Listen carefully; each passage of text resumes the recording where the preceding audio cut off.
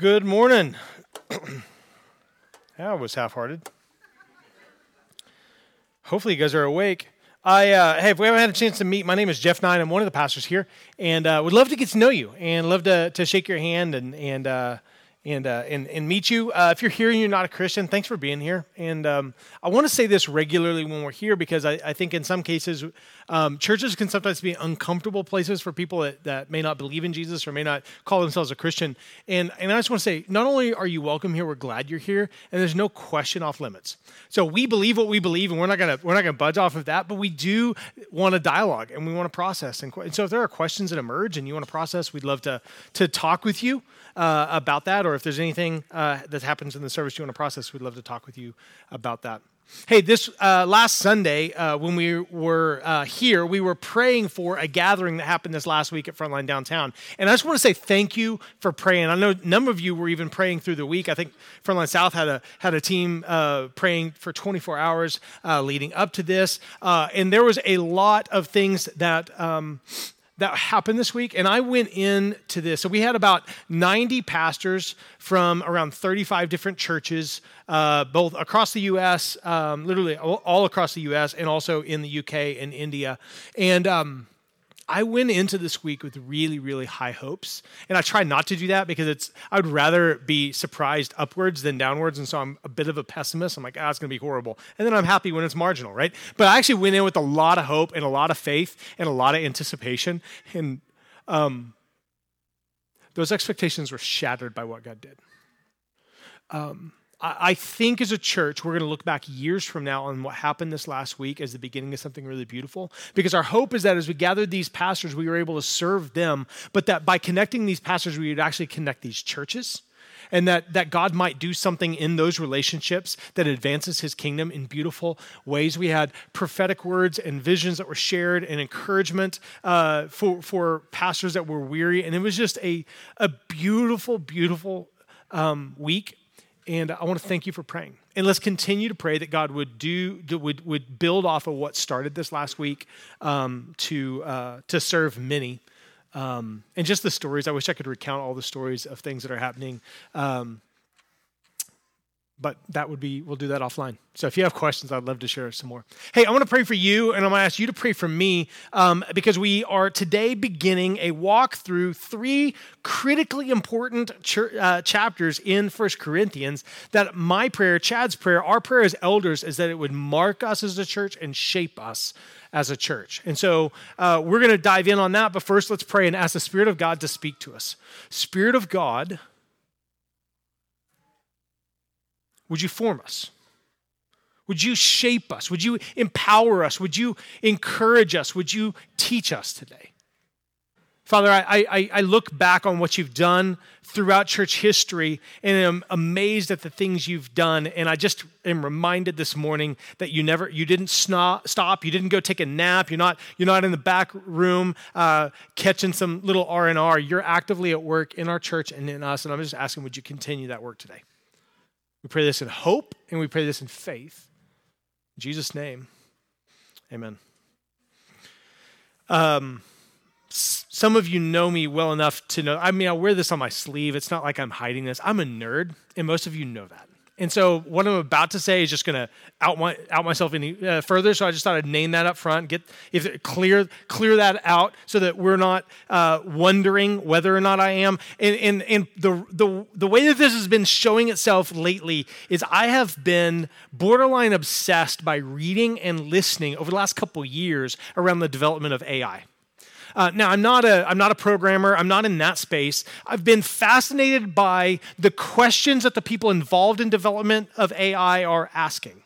So in many ways, AI for us was something that happened in the beginning of a Terminator that led to all that had to happen there, right? So we're aware of what happens when the computers take over. But for many of us, AI we weren't recognizing the way it was touching our reality until the last couple months, and all of a sudden some of these technologies have exploded.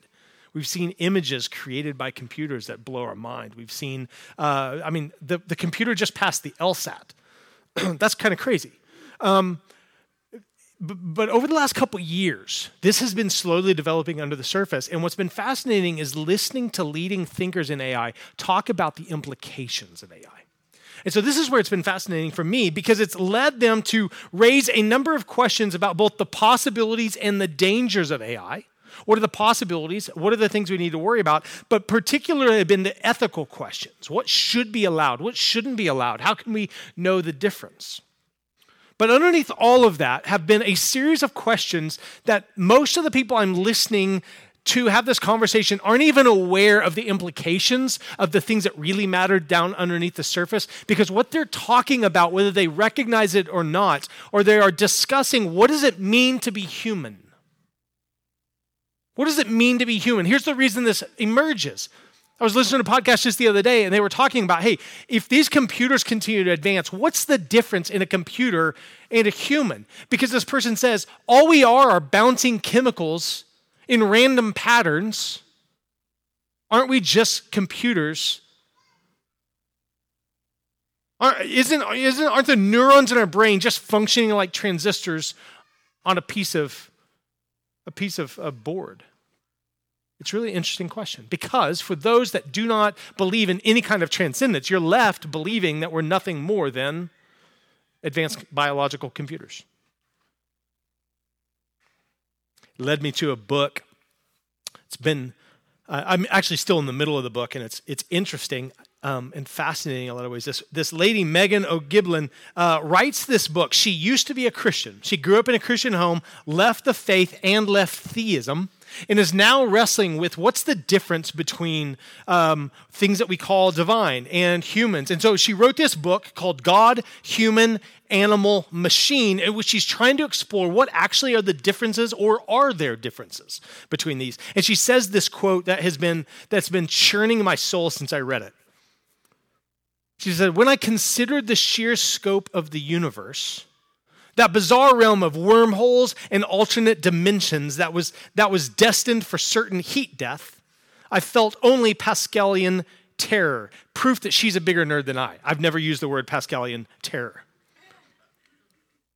She said, I felt only Pascalian terror, proof of my own insignificance.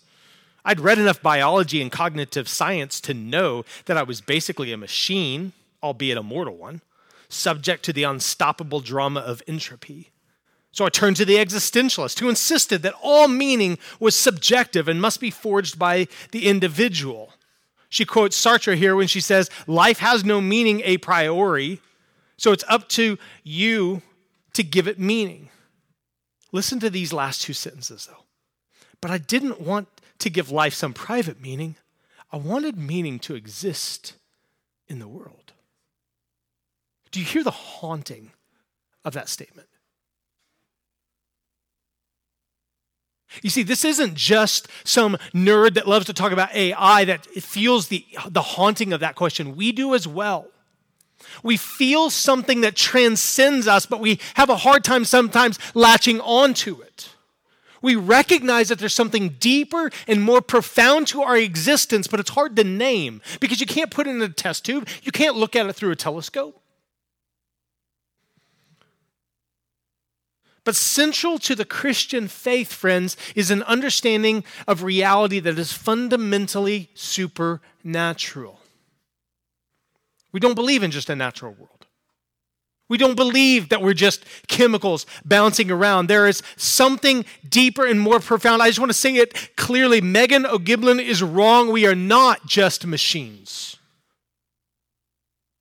And the world is more than biology and cognitive science can describe. The questions of meaning that haunt her haunt us because they are actually tapping into something that's true and real, though something we can't see. So why do I start a sermon about 1 Corinthians 12 to 14 with an illustration about AI? And let me just tell you, the sermon was not written by ChatGPT. Or was it? If you missed it last week, I would encourage you to go back and listen because we talked about what Jesus said in John 16 about the sending of the Spirit and why it mattered. So we looked at this phrase that John uses that Jesus quotes to his disciples when he says, it's right before he's to die, through crucifixion, be buried, raise again, and ascend to the Father. Right before this happens, he says, it's better for you, friends, that I go away so that I might send the Spirit to you. And so we wrestled what are the implications of that phrase, and actually wrestled with the fact that most of us don't actually believe that we ought to. That it's actually better to have the Spirit of God in us than to have Jesus side by side with us when we go to work. But what we're looking at right now is we started with John 16 to point to the importance of the Holy Spirit before we step into 1 Corinthians chapters 12 to 14, because these chapters are about they're about the Holy Spirit, his ministry in the church, and the gifts that he gives to the church and how they ought to function in the church. We're going to be spending a few months in these 3 chapters talking about the ministry of the Spirit and spiritual gifts.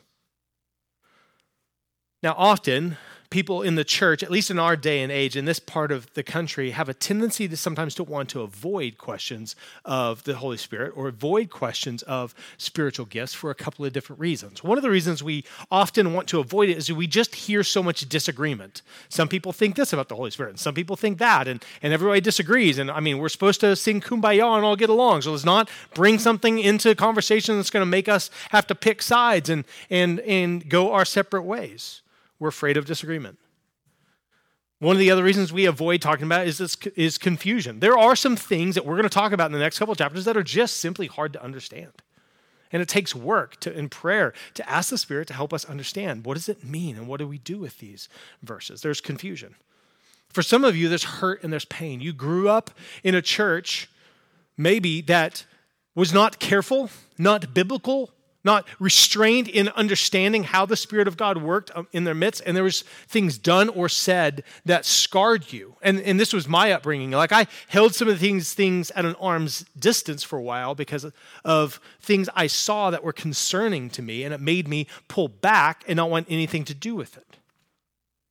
And then fourthly, sometimes we don't talk about spiritual gifts because we just think they're unnecessary. We don't really need to talk about it. I mean, look, we've got the Bible. We've got like Tim Keller's sermon archives. Like, I think we're good.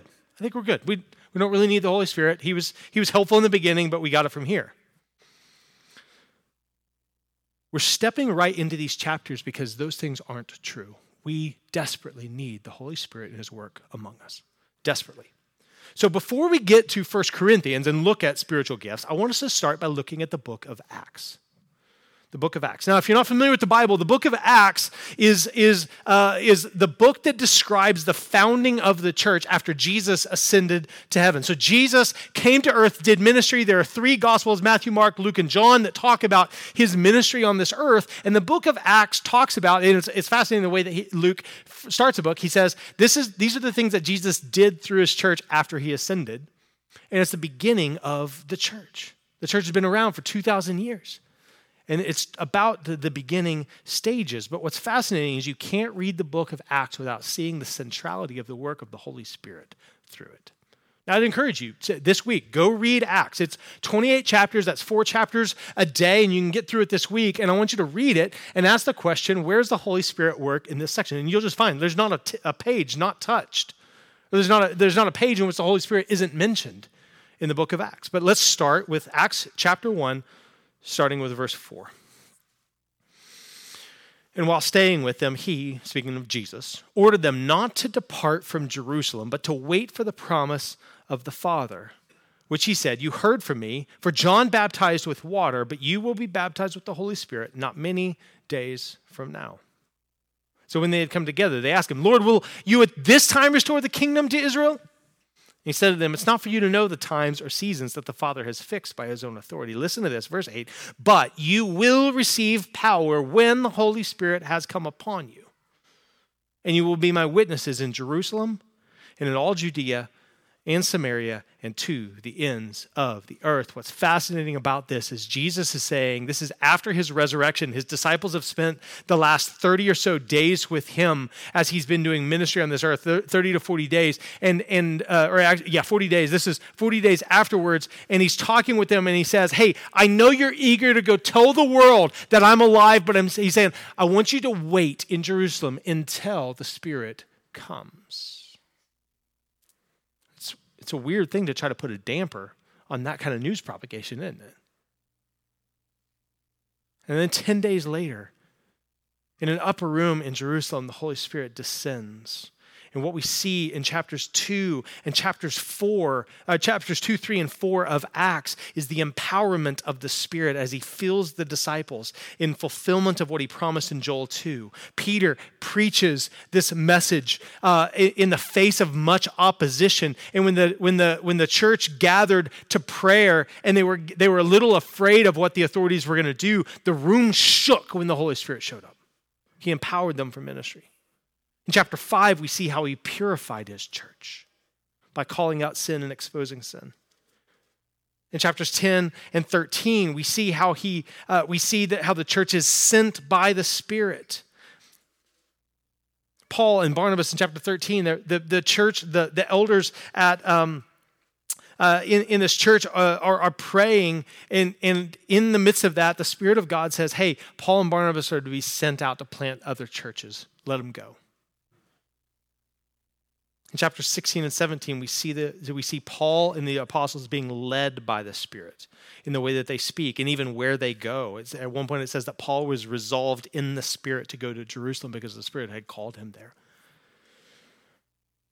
And then at the end in chapter 20, or towards the end in chapter 20, Paul is with the elders at the church that he planted in Ephesus, and he just talks to them about how the Spirit of God formed them, founded them, and will sustain them in the ministry and the calling that he's given them. And on and on and on. I skipped so many references to the Spirit in Acts, but why do I say that? I say that because what you cannot separate is the formation, the establishment, and the empowerment of the church from the Holy Spirit. The Spirit is at work all through Acts, and the church in Corinth was planted in that same season. As Paul is going and planting churches, one of them is Corinth. So what's going on in Corinth? Well, see, Corinth has heard the stories of how the Holy Spirit descended in the upper room. He heard the stories of how the Spirit directed the leaders at Antioch to send Paul and Barnabas out to plant churches. They heard stories of how God was empowering ministry in church after church and place after place all across this area of the globe. They hear these stories and they're like, we can walk by the Spirit too. And they did, but they weren't awesome at it. They just weren't. Like, scholars will tell us that at least part of the reason that Paul is writing this part of the letter is because of abuses that were happening in the church as they were trying to walk by the Spirit and just not doing awesome at it. They just weren't doing awesome at it.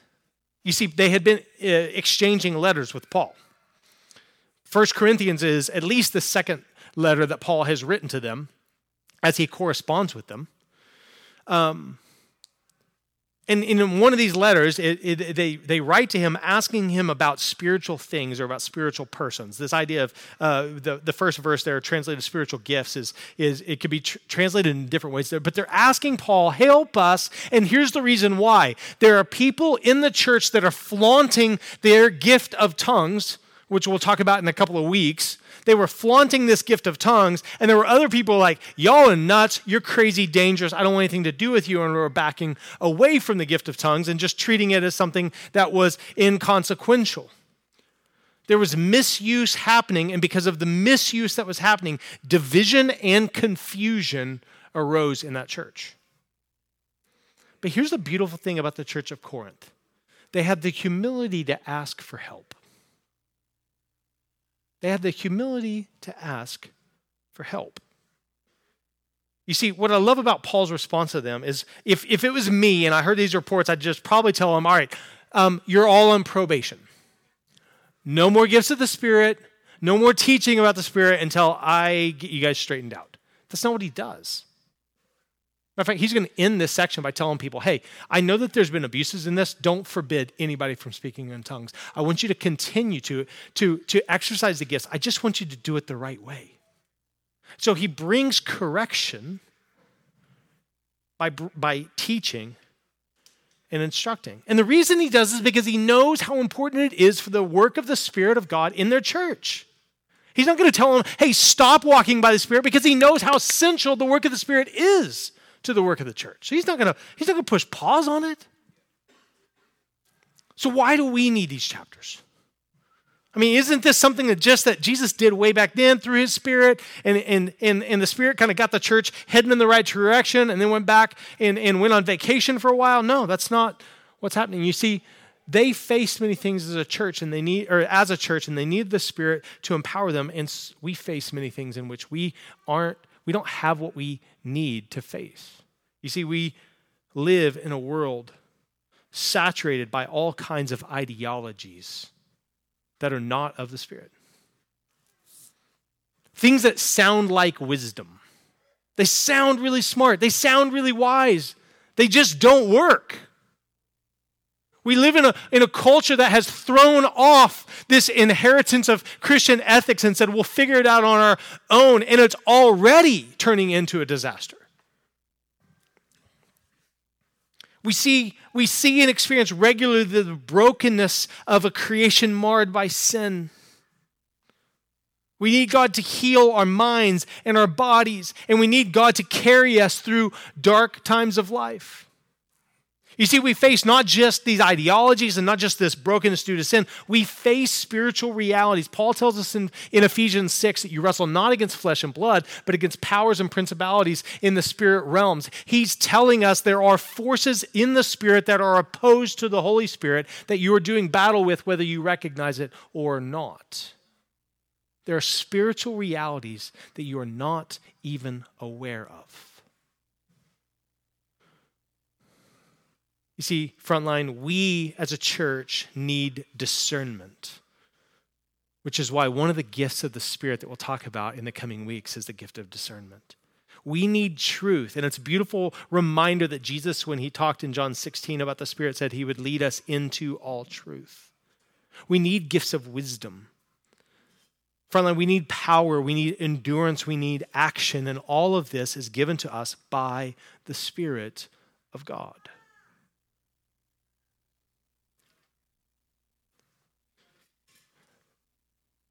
We've been going through 1 Corinthians at a decent clip. And what you'll notice over the next couple of weeks is that we're going to hit a little bit of the brakes. We're going to pump them and go a little bit slower through these next 3 chapters. And here's why. These 3 chapters are critical for our life and ministry as a church. They're critical. We say up front that we as a church want to be filled by the Spirit. We want to be a Spirit-filled church because the temptation for all churches, but especially for a young church like ours, a church plant like ours, we are tempted to do ministry and to do life on our own strength, with our own technique, with our own systems, with our own wisdom, and with our own power. And let me just say this very clearly. If we do that, we will fail. We must, Frontline, have the Spirit of God in us, empowering us for the work he's called us to do, or we will fail. This is why we're going to slow down and spend some time in these chapters. There's going to be some hard work, but there's also going to be some really beautiful invitations for us as a church to step towards. So what I want to do today is I want us to look at these first 7 verses. And what we're not going to do is get into a lot of the details of what's coming in the coming chapters. What I want us to do is, I think in these first 7 verses, there are 5 things that we can learn that frame up and kind of create a foundation for the work that we're going to do over the next couple of weeks, okay? So I want to give you 5 things that I see emerge in these 7 verses that I think will give us a framework and a foundation for which we can work over the next couple of weeks looking at these chapters. So let's start by looking at the first 3 verses of 1 Corinthians 12. Now, concerning spiritual gifts, brothers, I do not want you to be uninformed. You know that when you were pagans, you were led astray to mute idols, however you were led. Therefore, I want you to understand that no one speaking in the Spirit of God ever says Jesus is accursed, And no one can say Jesus is Lord except in the Holy Spirit. It is really important to understand, friends, the first point I think Paul is saying here is that the ministry of the Holy Spirit is Christ-centered. The ministry of the Holy Spirit is Christ-centered. You see, I see a lot of churches that will call themselves Spirit-filled or charismatic, in which it feels like the whole focus is on the Spirit. The Spirit this, the Spirit that, the Spirit this, the Spirit that. But the reality is that what we see in the text is that the Spirit was never showed up on the scene going, hey, look at me. The Spirit, when he shows up, says, look at Jesus. Look at the finished work of Jesus. Look at the rule of Jesus. Jesus is Lord. The ministry of the Holy Spirit is Christ-centered. Friends, if we are a Spirit-filled church, we will be a Christ-centered church. We will talk actually more about Jesus because of the Spirit's work among us. Look there where he says this, that therefore I want you to understand that no one speaking in the Spirit of God ever says Jesus is accursed, and no one can say Jesus is Lord except in the Holy Spirit. No one can say Jesus is Lord except in the Holy Spirit. I want you to recognize these words. The only way that you can have faith in Jesus is that the Holy Spirit gave you faith to believe. Your faith and trust in Jesus is a gift of the Holy Spirit. You see, this Jesus is Lord was not a cute phrase that they found on wall art they picked up at Mardell's. In that world, in the Roman world, there was a phrase that was stamped all over the place that says, Caesar is Lord. That was a known phrase. It was the original political statement slogan thrown around in the Roman Empire. Caesar is Lord. What the Spirit does is not come in with like a cheap bumper sticker tagline. He actually subverts the very claim of Rome by saying, no, Caesar's not Lord. Jesus is Lord. And why did they say that? Because the Spirit gave birth to their faith and their testimony. They believed that Jesus is Lord because of the work of the Spirit, and they declared that Jesus is Lord because of the work of the Spirit. Without the Holy Spirit, we cannot trust Jesus. Point number 2, let's look at verse 4 before we get into this. Now there are varieties of gifts, but the same Spirit.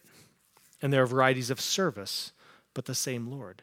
And there are varieties of activities, but it is the same God who empowers them all in every one. I think one of the critical pieces of understanding what it means to understand the gifts of the Spirit is to recognize that the point number 2, the work of the Spirit is Trinitarian. The work of the Spirit is Trinitarian. There are ways in which churches kind of see the work of the Spirit as a bit of a ministry 0.2 or a ministry 2.0. Like, hey, Jesus did some good stuff, but have you ever seen what the Spirit does?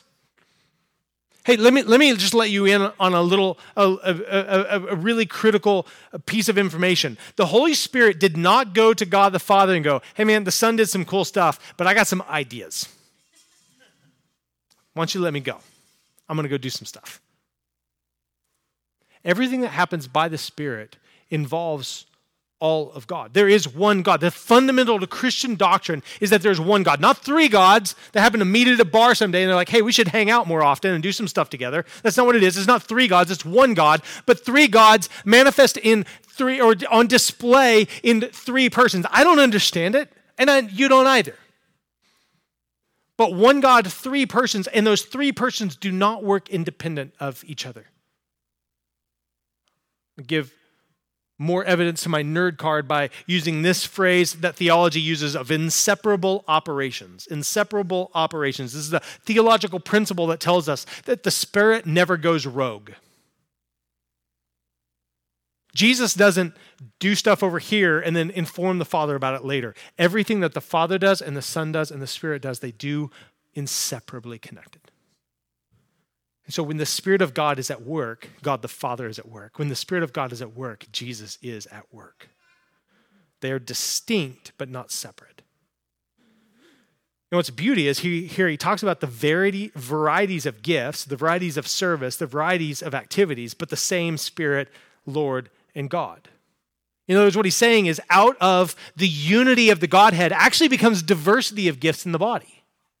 That we're not all given the same set of gifts. We're not all given the same set of abilities. We actually are given varieties of things for each other. The work of the Spirit is Trinitarian. Look at verse 7. To each is given the manifestation of the Spirit for the common good.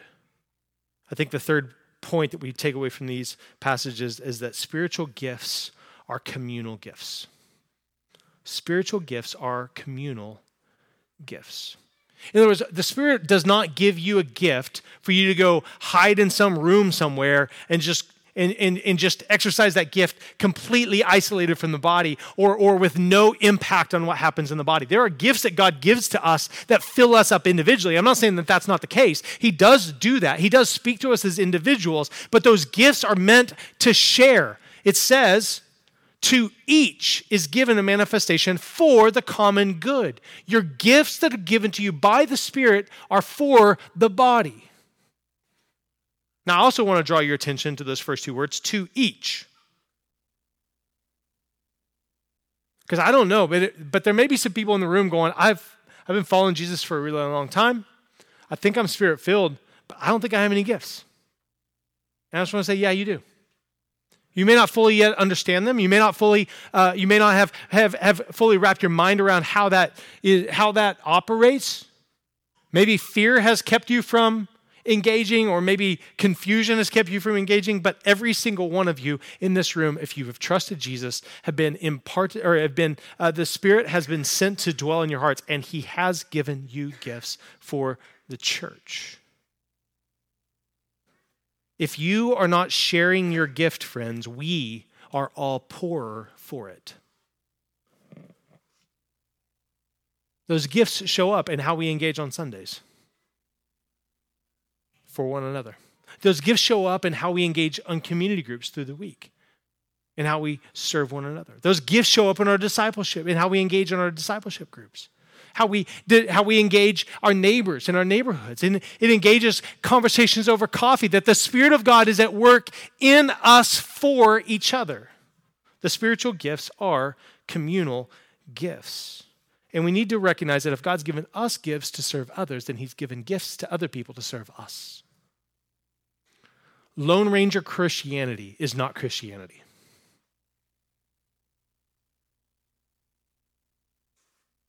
There's a predominant way of seeing what it means to be faithful to Jesus that modern evangelicalism has smuggled in, and it's not coming from the Bible. The sense of I can follow Jesus by just hanging out by myself and listening to some Matt Chandler sermon podcast, and that's good for my soul, and I don't need anybody else. That thought is demonic. You need the body. You need the body of Christ with you. You need His church. Not because His church is perfect. Not because everybody in this room is going to get everything right. You need the church because God has given them gifts to serve you with and given you gifts to serve them with. So look back at verse 7 because there's something else I want us to pick up on. To each is given a manifestation of the Spirit for the common good. I think this points us to a fourth piece, a fourth frame in this conversation, that spiritual gifts are eschatological. Say that 5 times fast. Spiritual gifts are eschatological. Now, and the reason I use a word like this is because there are certain words that may feel and sound archaic, but they're actually really important for Christian theology. And this is one of those. Eschatology is simply a theological understanding that what will happen in the future, that God will do in the future, actually shapes how I live in the present. That eschatology gives me a lens to what's coming in the future in order to shape what I do in the present. Now, sometimes eschatology gets caught in conversations about what's going to happen when, and what's it going to look like when Jesus comes back, and what are the 7 years before that going to look like, and we try to answer all these questions. And let me just say this.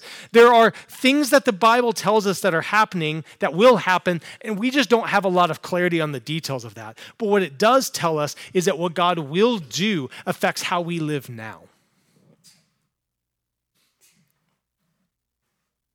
That we live our life now in the reality that Jesus has already secured final victory over Satan, sin, and death, and will one day bring that victory to a full consummation.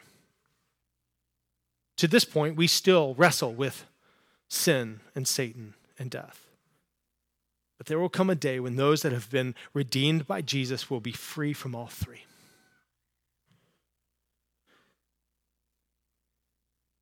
But fundamental to Christian eschatology lie a number of tensions.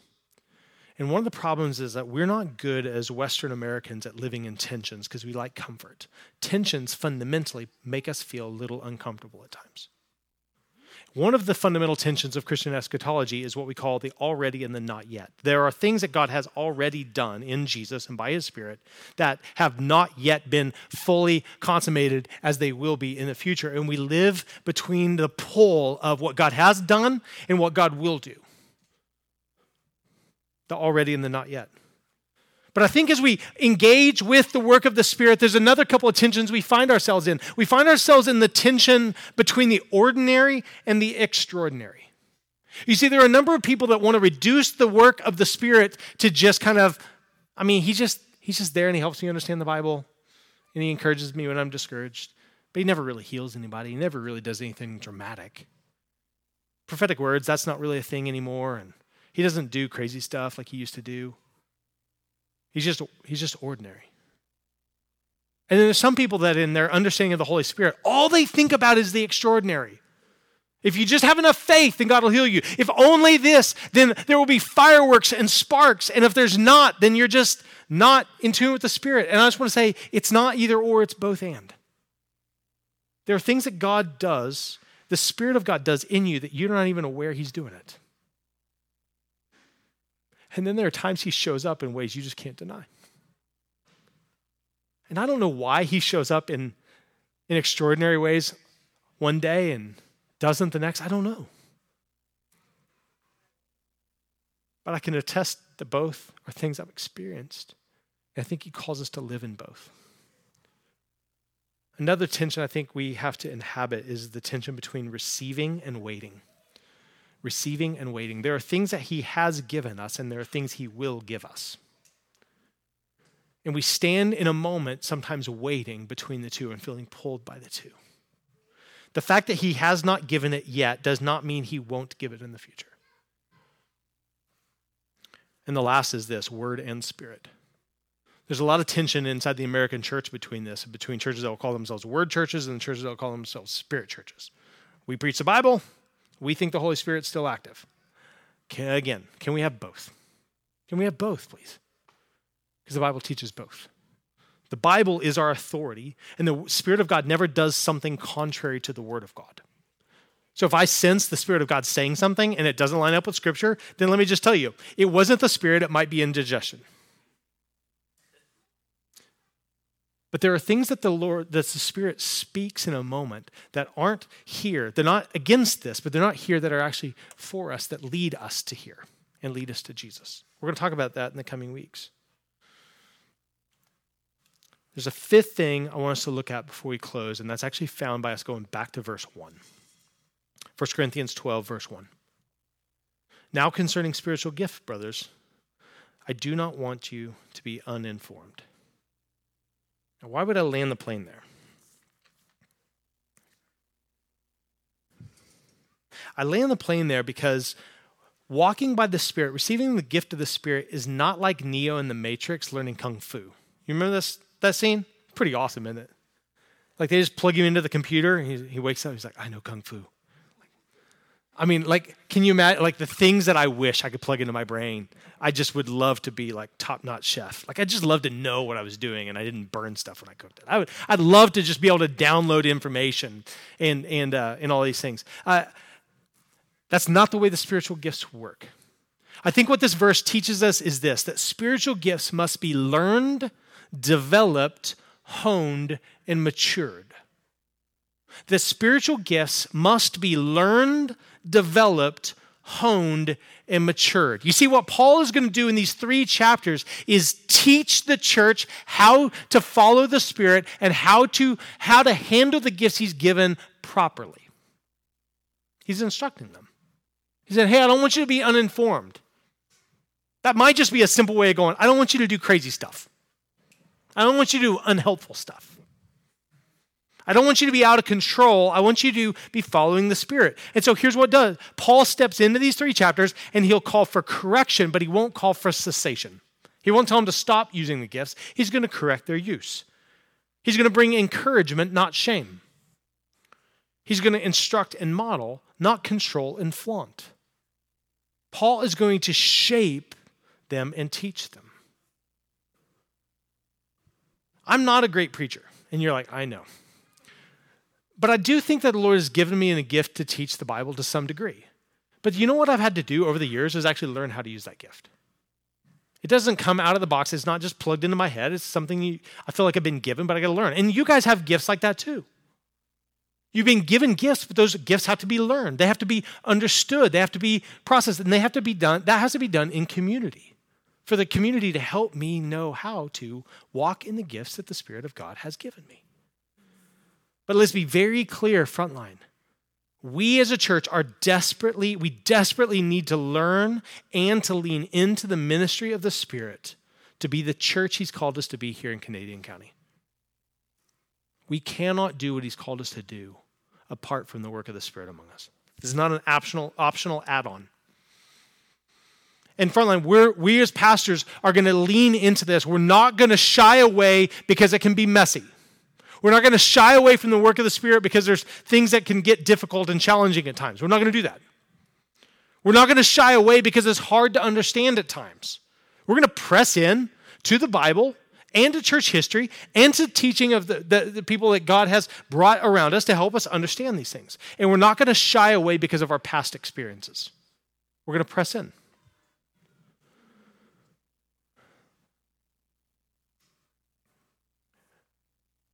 Chad and I have talked a lot about this, and this is not just at you, this is all of us, and he and I own this even as pastors in this church. I think this is one of the areas that we're weak as a church.